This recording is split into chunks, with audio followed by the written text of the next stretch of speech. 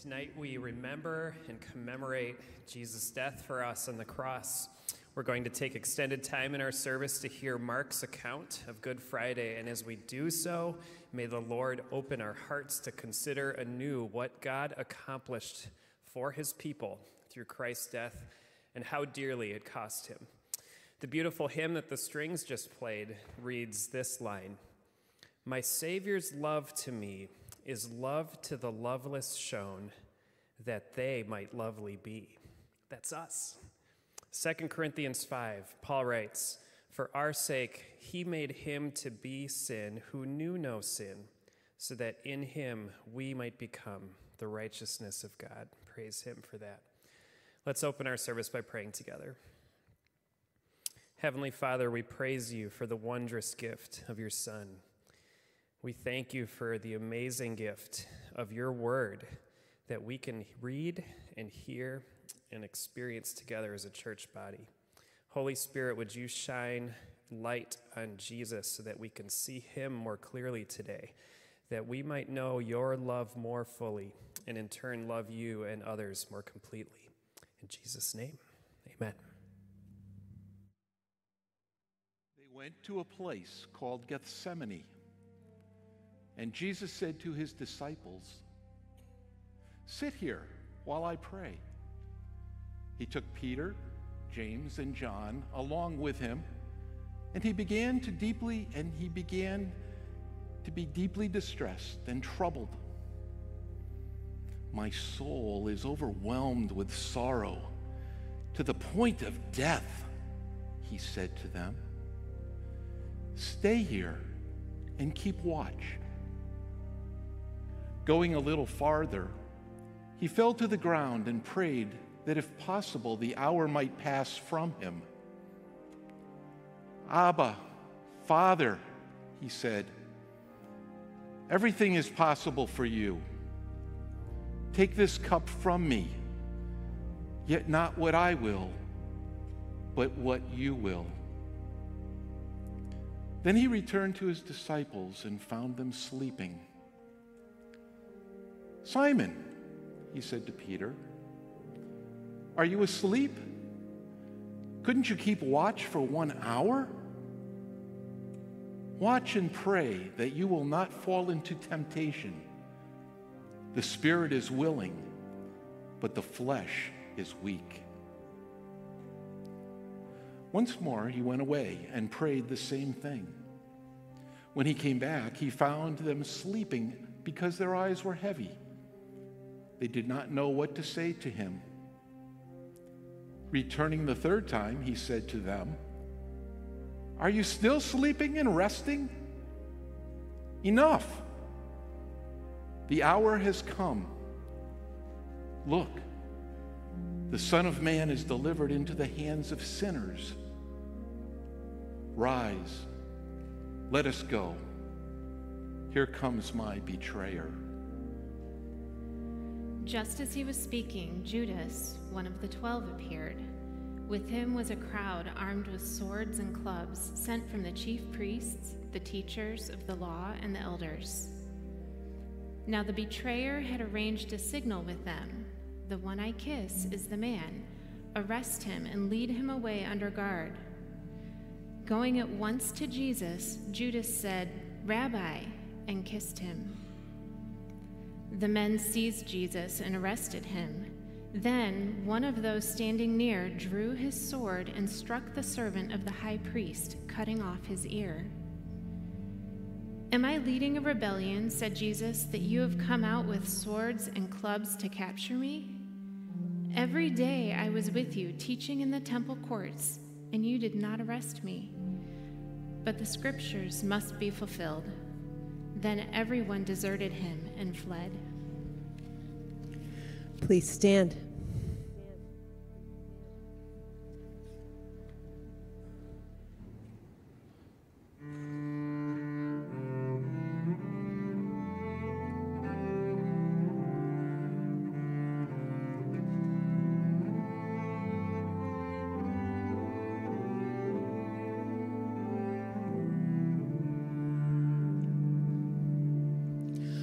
What wondrous love is this, O my soul, O my soul?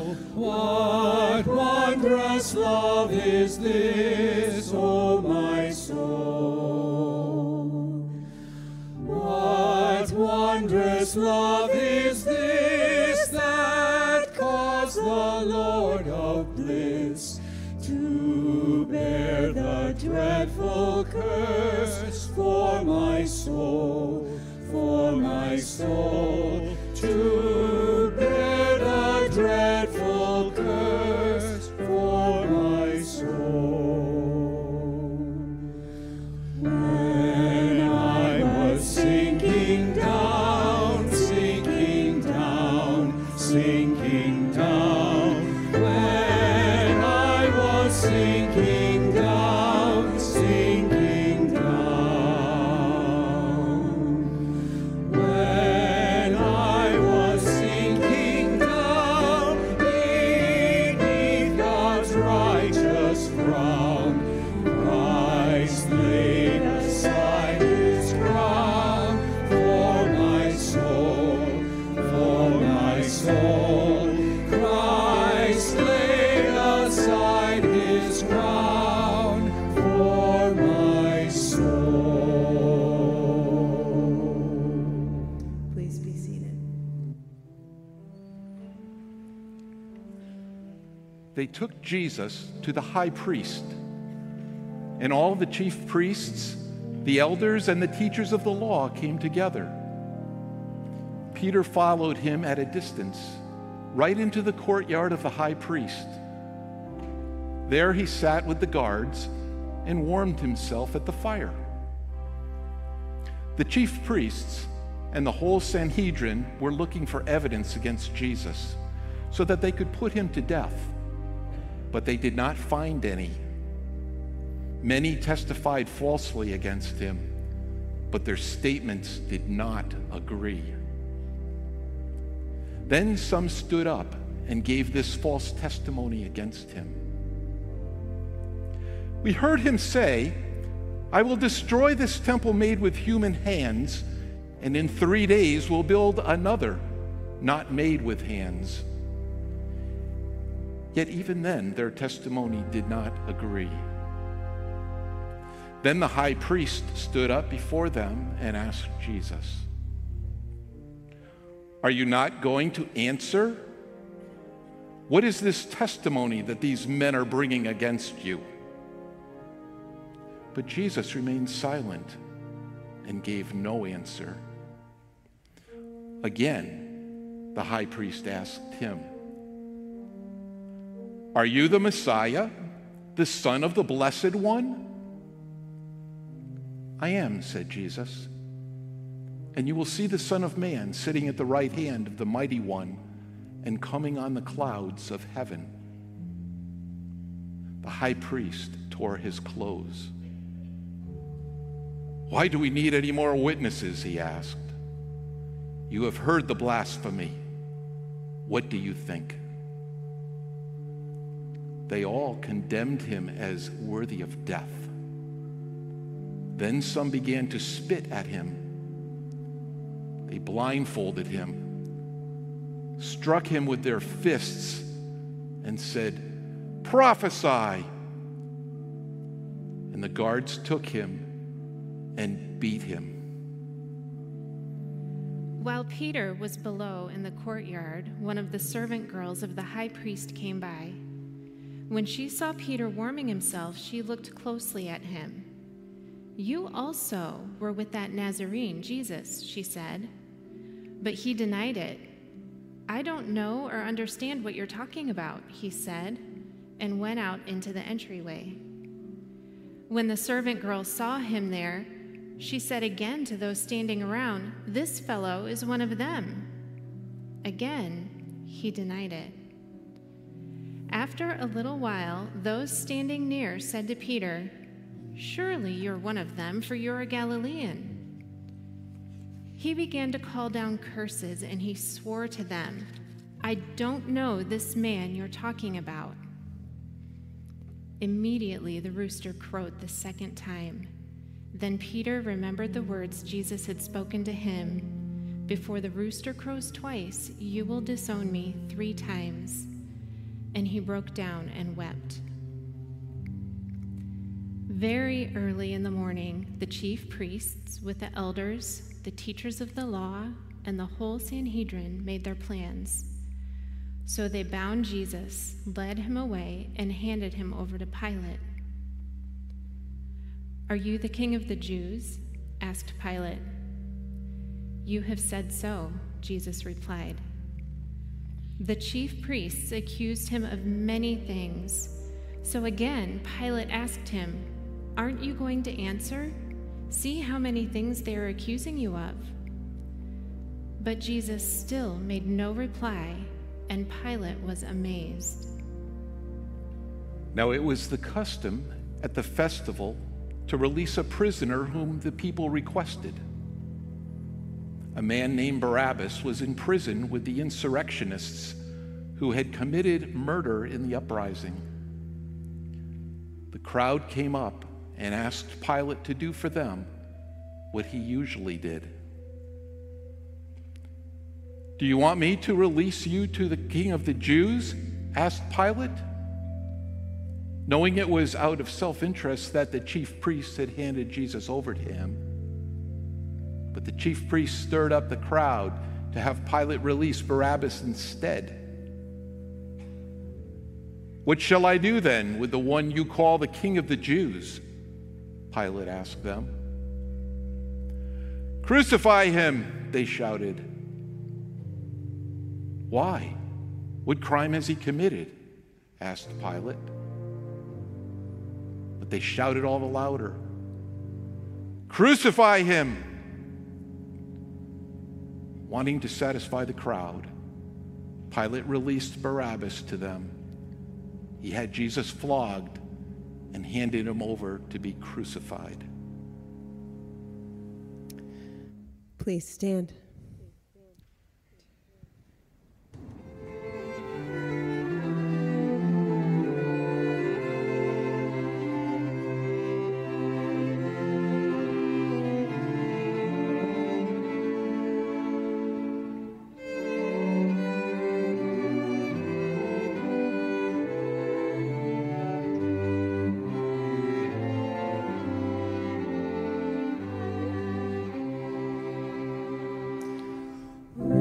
Sacred head now wounded, with grief and shame weighed down, now scornfully surrounded, with thorns thine only crown.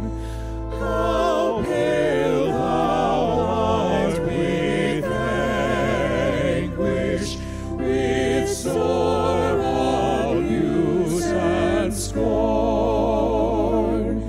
Thou dost that visage languish, which once was bright as morn. What thou, my Lord, hast suffered was all for sinners' gain. Mine was thy transgression, but thine the deadly pain. Lo, here I fall, my Savior, 'tis I deserve thy praise. Look on me with thy favor, a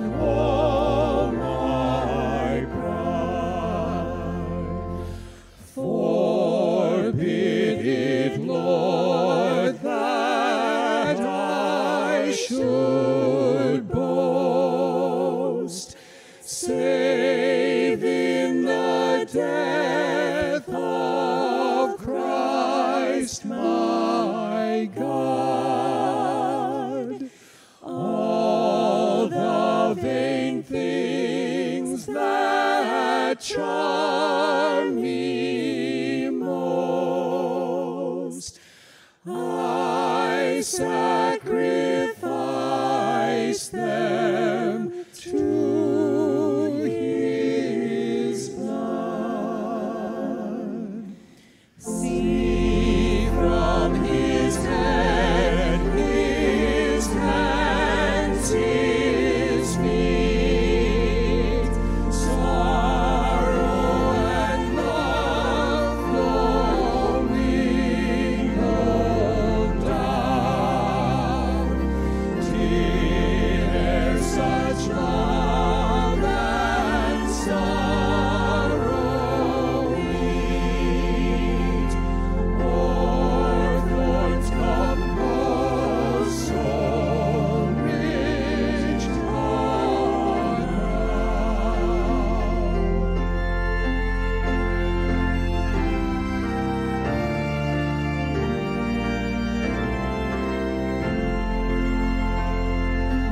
When the whole realm of nature mine, that were an offering unto small, love so amazing, so divine,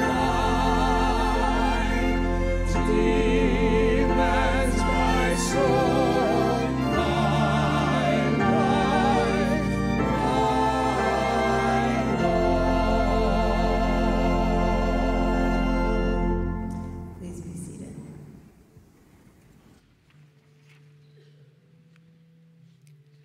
The soldiers led Jesus away into the palace, that is, the praetorium, and called together the whole company of soldiers. They put a purple robe on him, then twisted together a crown of thorns and set it on him. And they began to call out to him, "Hail, King of the Jews!" Again and again they struck him on the head with a staff and spit on him. Falling on their knees, they paid homage to him. And when they had mocked him, they took off the purple robe and put his own clothes on him. Then they led him out to crucify him. A certain man from Cyrene, Simon, the father of Alexander and Rufus, was passing by on his way in from the country, and they forced him to carry the cross. They brought Jesus to the place called Golgotha, which means the place of the skull.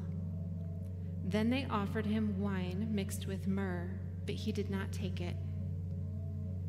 And they crucified him. Dividing up his clothes, they cast lots to see what each would get. It was 9 a.m. when they crucified him. The written notice of the charge against him read, "The King of the Jews." They crucified 2 rebels with him, one on his right and one on his left. Those who passed by hurled insults at him, shaking their heads and saying, "So, you who are going to destroy the temple and build it in 3 days, come down from the cross and save yourself." In the same way, the chief priests and the teachers of the law mocked him among themselves. "He saved others," they said, "but he can't save himself. Let this Messiah, this King of Israel, come down from the cross that we may see and believe." Those crucified with him also heaped insults on him. At noon, darkness came over the whole land until 3 in the afternoon. And at 3 in the afternoon, Jesus cried out in a loud voice, "Eli, Eli, lama sabachthani," which means, my God, why have you forsaken me?"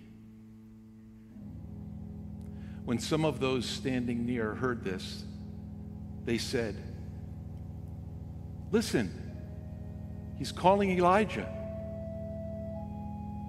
Someone ran, filled the sponge with wine vinegar, put it on a staff, and offered it to Jesus to drink. "Now leave him alone.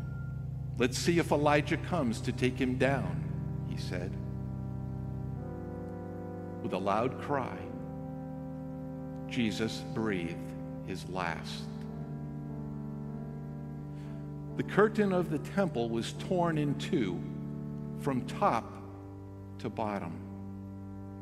And when the centurion who stood there in front of Jesus saw how he died, he said, "Surely this man was the Son of God." Please stand.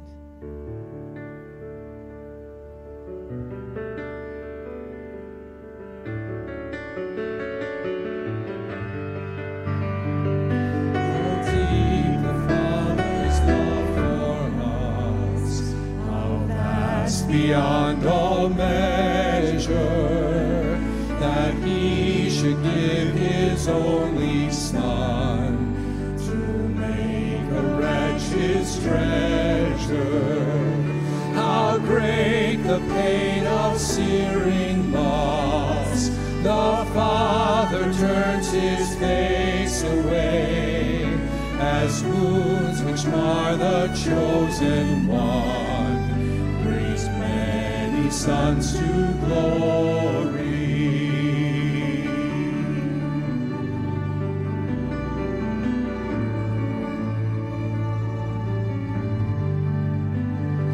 Behold the man upon the cross, my sin upon his shoulders.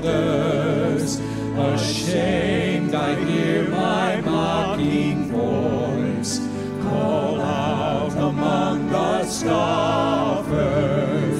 It was my sin that held him there until it was accomplished. His dying breath has brought me life. I know that it is finished.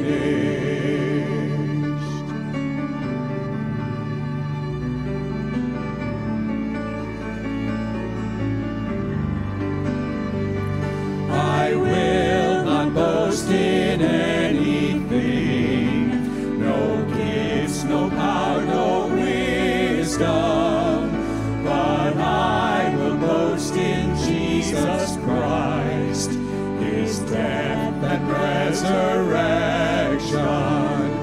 Why should I gain from his reward? I cannot give an answer. But this I know with all my heart, his wounds have paid my ransom. Why should I gain from his reward? I cannot give an answer. But this I know with all my heart, his wounds have paid my ransom. His wounds have paid my ransom.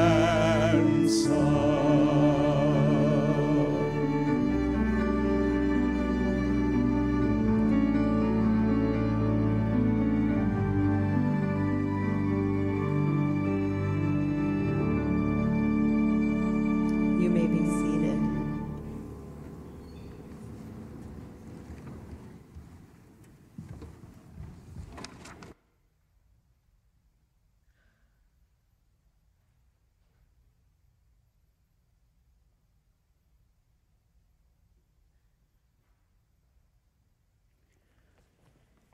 Have you ever wondered, why do we call Good Friday good? Doesn't Good Friday remind us of the bloody, unjust, cruel, despicable, painful, and lonely crucifixion of Jesus, our Messiah. What is good about seeing the second person of the Trinity experiencing public shame and being rejected by the very people he loved, betrayed by his closest friends, and dying like a criminal? Why is Good Friday good? Well, I want to argue that it's precisely that what makes Good Friday good. It is being able to see Jesus, the Messiah, the eternal God, the one and perfect Son of the Father, the righteous one, the begotten Son, the King of Kings, the bread of life, and the Redeemer, experiencing all that pain, injustice, cruelty, loneliness, shame, and rejection, and choosing to stay there. What makes Good Friday good is that we see the Almighty staying at the cross. See, I hope you know that Jesus didn't have to stay there. See, I hope you know that Jesus had the power to avoid the cross or to escape from the cross, and yet he didn't. What is interesting is that the Bible tells us that not only he chose to stay there, but he chose to die there. See, Luke chapter 23 paints Jesus talking to the Father and saying, "Father, into your hands I commit my spirit." And then he breathed his last. Did you know that the cross did not kill Jesus? Did you know that Jesus surrendered his life at the cross? Did you know that Jesus not only had control over everything, but also had control over when to die? And he chose to die. The question that I'm trying to answer tonight is why? Why would Jesus choose to stay at the cross? Why would Jesus choose to die? And I think that the Bible, the most simple answer I could give you that the Bible gives is that Jesus did that because he is a God of forgiveness. And part of the reason why I say that is because Luke chapter 23, verse 33 says that when they came to the place called the Skull, they crucified Jesus there. And Jesus makes this prayer, "Father, forgive them, for they do not know what they're doing." You know what I find intriguing about that prayer? Is that you got to ask the question, who is Jesus talking about there? Who is Jesus forgiving there? Who are the them? And I want to invite you to consider that there are 4 groups of people that Jesus has in mind when he's making that prayer. I want to invite you to consider that when he's making that prayer about forgiveness, he's thinking about the skeptic, the religious, the seeker, and the desperate. I want to invite you to consider that when Jesus is asking for forgiveness, he's asking for forgiveness for these 4 groups of people. Let's look at the first one here, the skeptic. In Luke chapter 23, verse 35 says that when Jesus was crucified, the people stood there watching, and the rulers even sneered at him, and they said, "He saved others, let him save himself if he is God's Messiah, the chosen one." When the Bible talks about the rulers there, it's obviously talking about the religious leaders of the time. And I put this group in a category of the skeptics because even though they had plenty of information, plenty of evidences that Jesus was the Messiah promised in the Old Testament, they chose to ignore all of that and they chose to crucify him. Did you notice the word if? The word if there is not because these people are seeking for answers. The word if is there to show us that even though they had the evidences of the reality of Jesus, they chose not to believe. That's why there were the skeptics. The skeptics are not looking for answers. The skeptics choose not to believe. You know what I find crazy about that statement? Is that even though these people chose to reject him, Jesus chooses to stay on the cross for them. Jesus chooses to pray for them. And Jesus chooses to die for them. That's what makes Good Friday good. It paints the picture of a good God forgiving not so good people, even when those not so good people have chosen to reject the one that is truly good. Don't you think that all of us here have a little bit of skepticism in our hearts? So if that is you, let me ask you this question.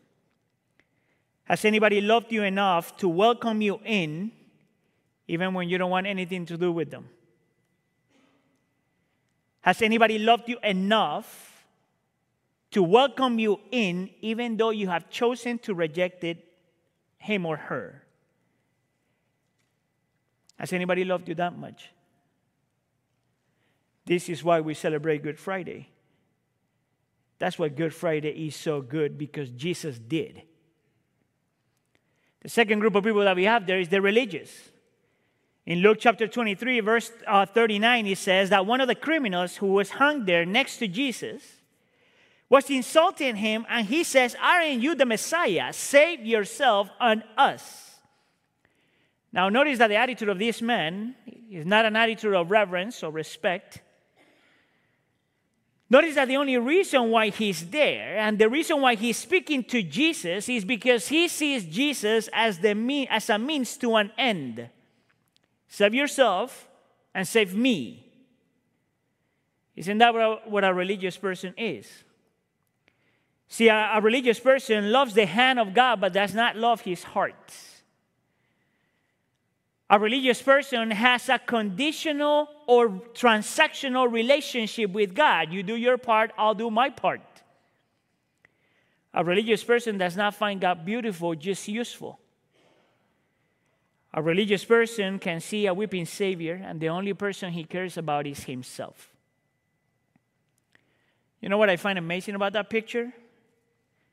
That this criminal is choosing to use Jesus. He's choosing to see him as a means to an end. And yet Jesus is choosing to stay on the cross for him. He's choosing to pray for him. And is choosing to die for him. That's why Good Friday is so good. He paints a picture of a good God forgiving not so good people, even when these not so good people have chosen to use the one that is truly good. Don't you think that we all have a little bit of a religious heart ourselves? Don't you think that sometimes we want the hand of God and we don't want his heart as much? If that's your case, as it is my case, let me ask you this question. Has anybody loved you enough to welcome you in, even when they know that you're using them? Has anybody loved you that much? That's why Good Friday is so good. Jesus did. The third group of people here are the seekers. In Luke chapter 23, verse 47, it says that a centurion, seeing what had happened, praised God and said, "Surely this was a righteous man." Now, the reason why I call this man the seeker is because he seems to be making a confession. He seems to be attracted to Jesus. But does that make him a Christian? Actually, the Gospel of Matthew chapter 27 says that not only he saw that Jesus was a righteous man, but he actually confesses that Jesus is the Son of God. And someone may ask, well, that's the evidence that he converted into Christianity. And I want to make the argument that it is possible to praise God. It is possible to know a lot about God. It's possible to know who Jesus is and does. It is possible to be interested in Jesus the same way the devil is interested in Jesus, but not to be convinced by Jesus. See, the seeker is interested, not convinced just yet. I think it's important to understand the difference between being interested and convinced. You know what I find fascinating about that image? That even though the centurion might not be convinced just yet, even though the centurion is not choosing to surrender to Jesus just yet,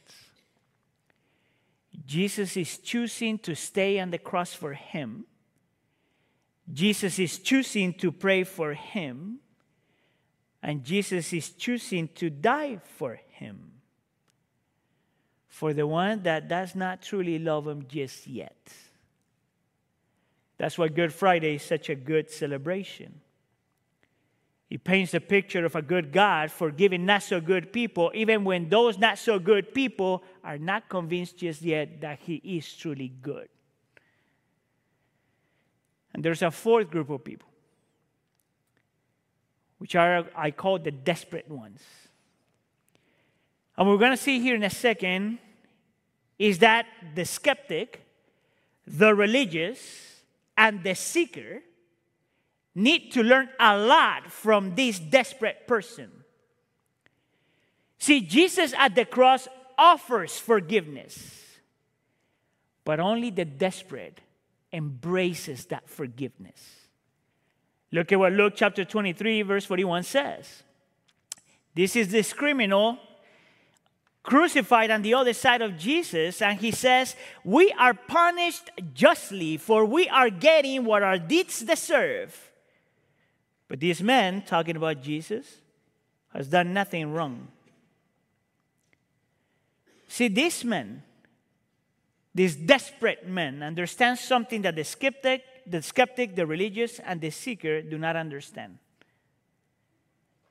This is what he understands. That he deserves to be there.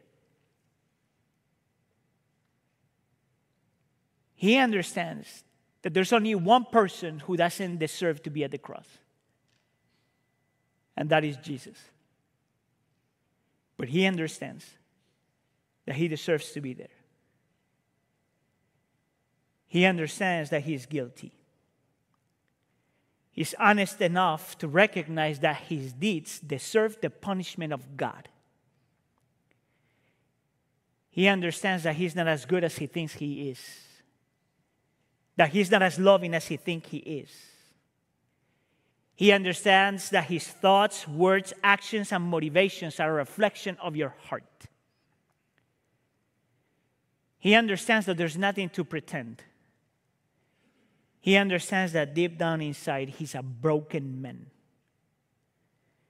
He understands that if people could see his thoughts, he will be ashamed. That's why he's a desperate man. No excuses, no pretension, just desperation. You know why that's important? Because only desperate people need a Savior. And this is why he cries out to Jesus in Luke chapter 23, verse 42, and he says, Jesus, remember me when you come into your kingdom. To which Jesus answered, truly I tell you, today you will be with me in paradise.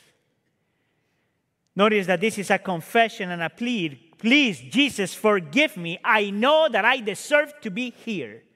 Remember me. Do you know why Good Friday is so good?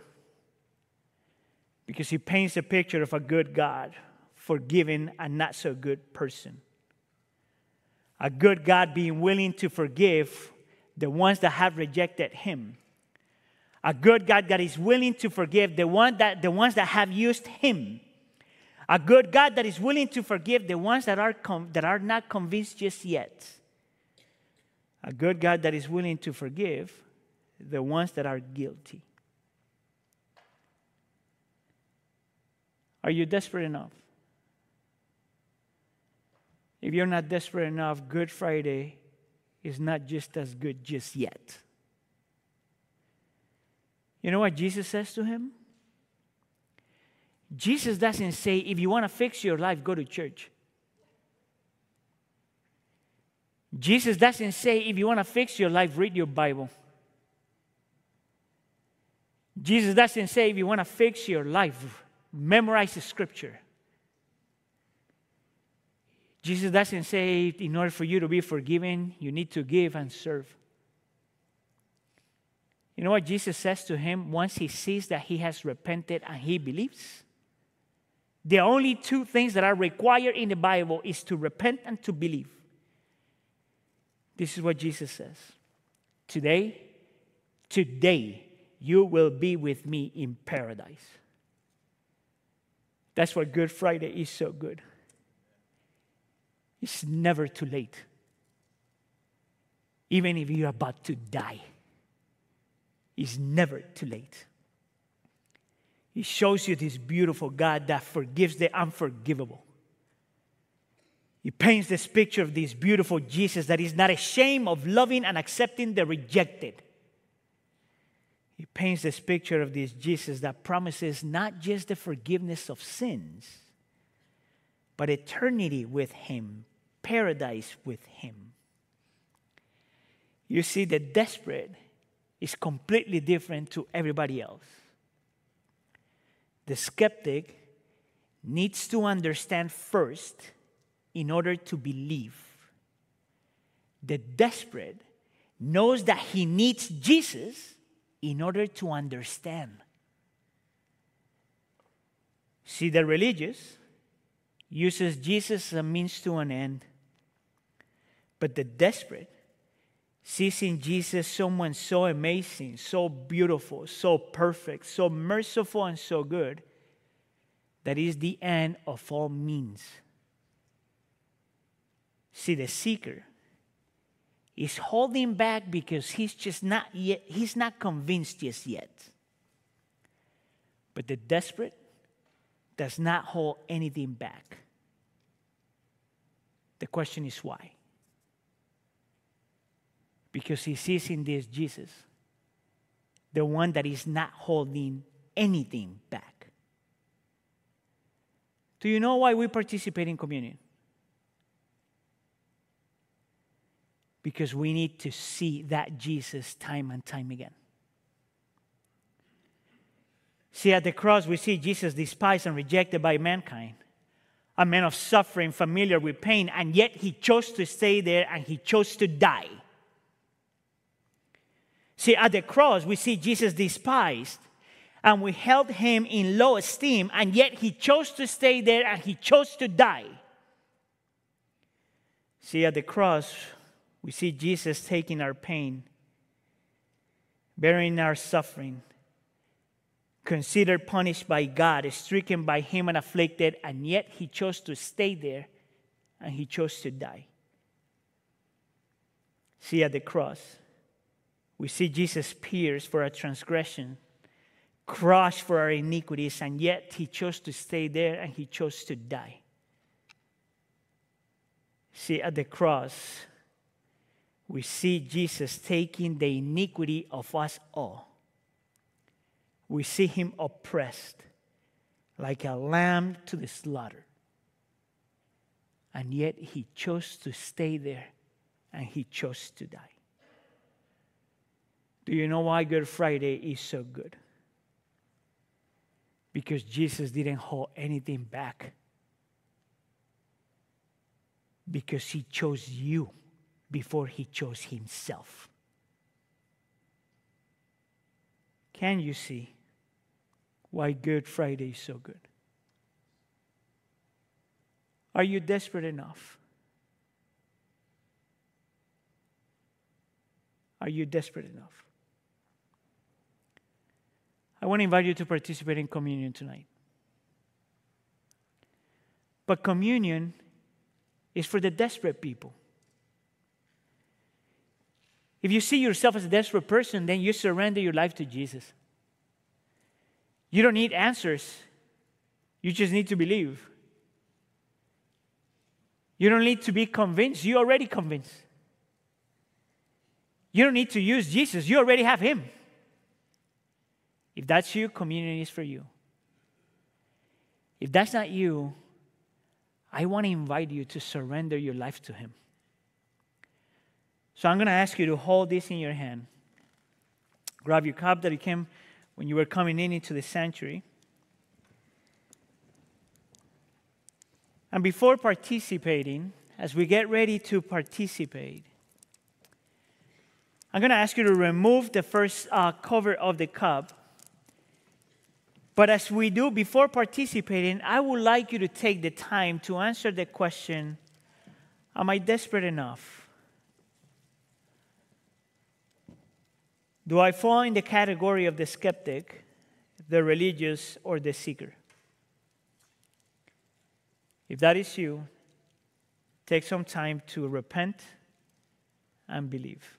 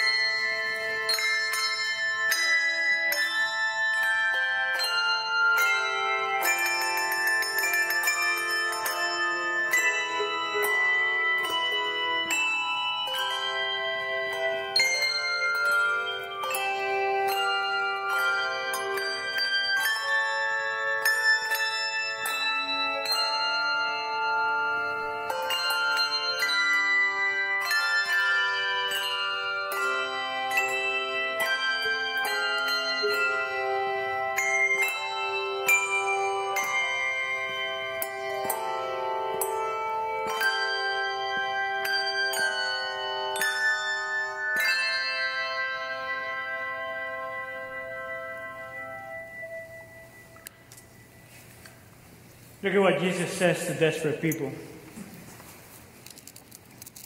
This is my body, which is for you. Do this in remembrance of me. You may participate.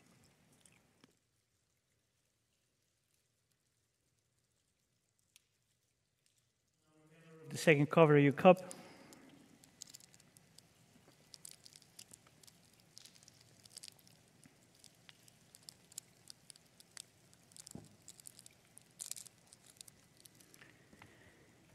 And listen to what Jesus says to desperate people.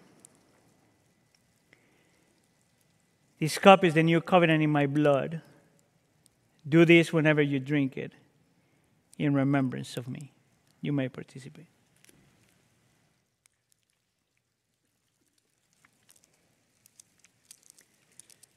Lord, we pray that just as these elements enter into our body,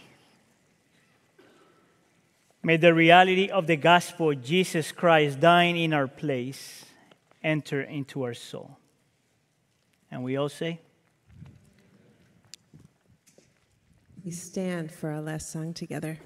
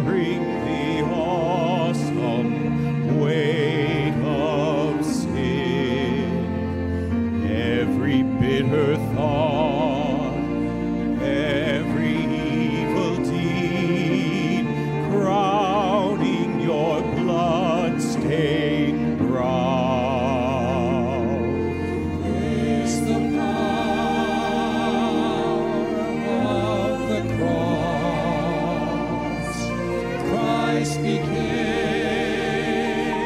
sin for us, took the blame, bore the wrath, we stand forgiven at the cross.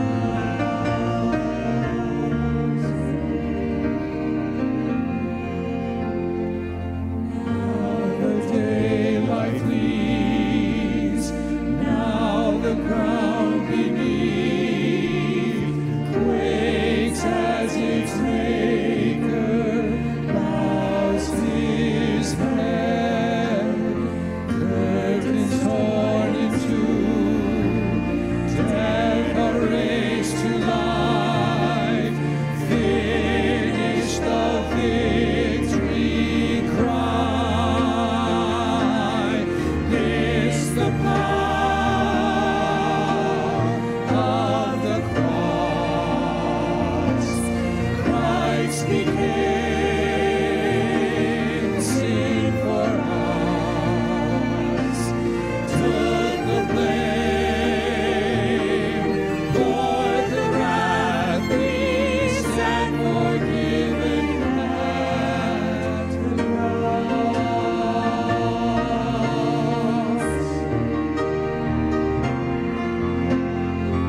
Oh, to see my name written in the wounds, for through your suffering I am free. Death is crushed to death, life is mine to live. Run through your selfless love. This the power of the cross. Son of God, slain for us. What a love, what a cost, we stand forgiven at the cross.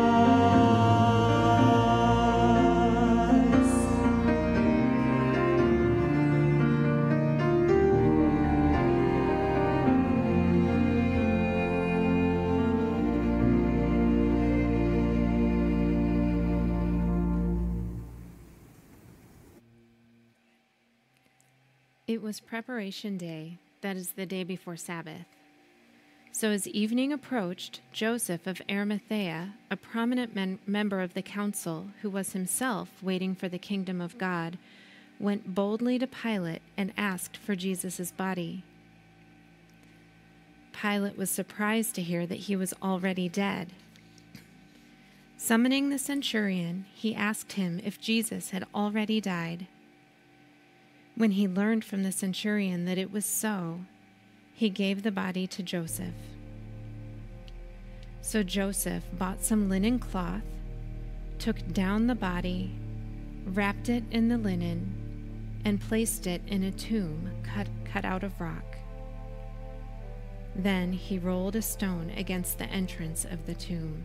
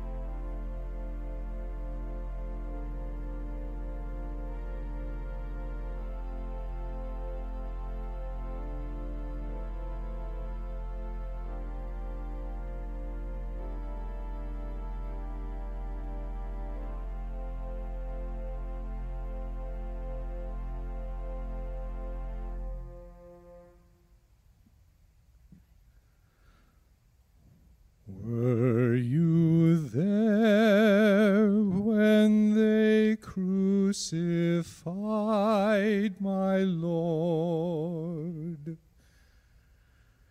Were you there when they crucified my Lord? Oh,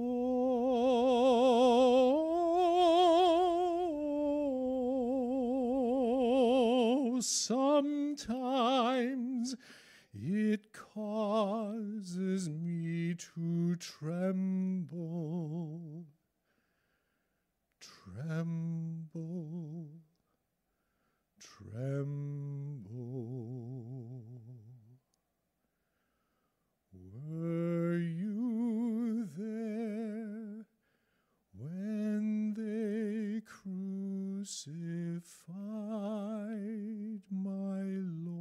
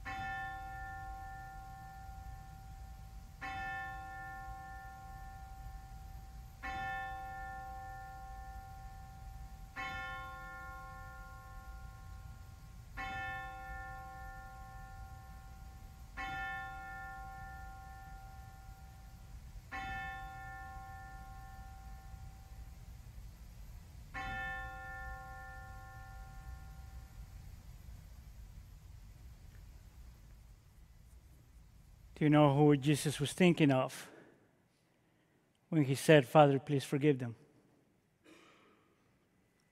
You and me. And that's why we're here today. As you exit the sanctuary, I'm going to ask you to do it in silence and with an attitude of meditation and contemplation. Thanks for coming.